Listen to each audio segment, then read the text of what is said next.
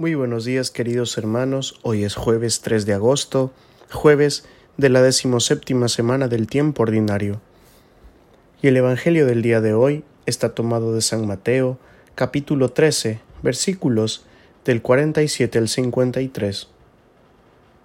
En aquel tiempo dijo Jesús a la gente: El reino de los cielos se parece también a la red que echan en el mar y recoge toda clase de peces. Cuando está llena, la arrastran a la orilla, se sientan y reúnen los buenos en cestos y los malos los tiran.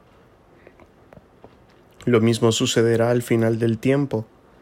Saldrán los ángeles, separarán a los malos de los buenos y los echarán al horno de fuego. Allí será el llanto y el rechinar de dientes. ¿Han comprendido todo esto?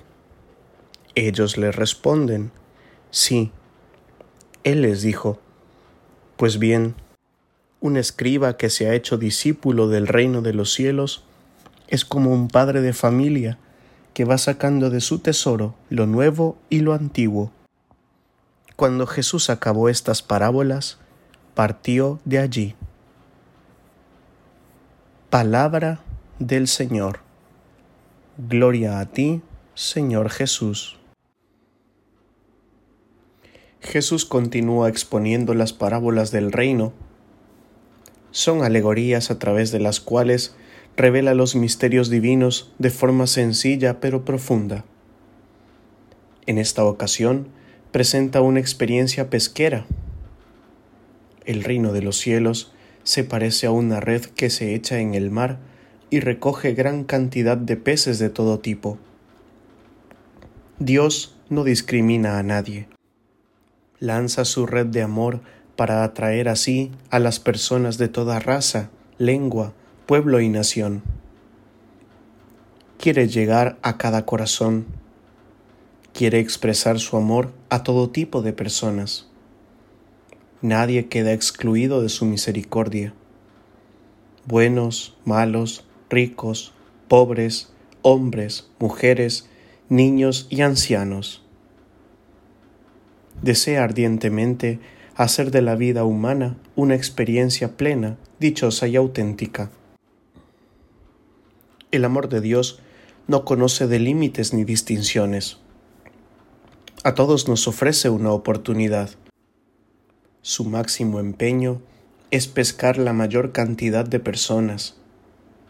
Es el pescador de hombres y mujeres por antonomasia. Sin embargo, a pesar de este amor gratuito y de esta misericordia increíble, sucede algo que da para pensar. Los peces serán separados en buenos y malos. No basta solo con llegar a su red. Será examinado lo que hay en el interior de cada una de las personas. Son las buenas obras, la práctica de la misericordia, el servicio y la entrega a los últimos las que hacen fecunda la vida. Los que vivan así serán reunidos y llevados por Dios a la vida eterna. Quienes viven desde el egoísmo, la indiferencia y la mundanidad espiritual echan a perder su vida, se corrompen y pudren interiormente. Su vida se vuelve estéril y mediocre. Estos serán lanzados fuera del reino. Para ellos será el llanto y el rechinar de dientes, imagen de un sufrimiento sin precedentes. La Iglesia continúa hoy la misión de Jesús. Ella no está para discriminar ni seleccionar a nadie. Su papel es acoger a toda clase de personas, ofrecerles la palabra, compartir la fe y la amistad, ejercitarse en la caridad y el servicio. La Iglesia es la familia donde Dios reúne a sus hijos e hijas y les hace partícipes de su amor y misericordia. Ningún cristiano puede juzgar ni condenar a nadie.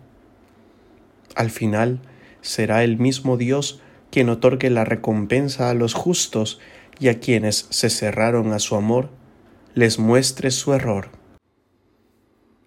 Y antes de finalizar esta reflexión, quisiera enviarles un fraternal saludo desde Portugal.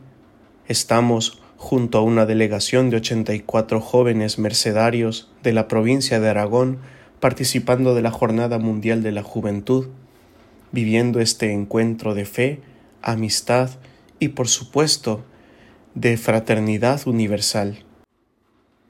Que el encuentro con Jesús a través del Papa Francisco haga fecunda la vida de nuestros jóvenes, renueve su deseo de comprometerse en las distintas actividades pastorales de la Iglesia y sobre todo sea fermento de un mundo mejor.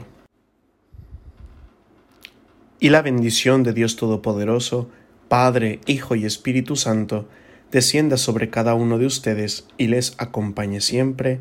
Amén.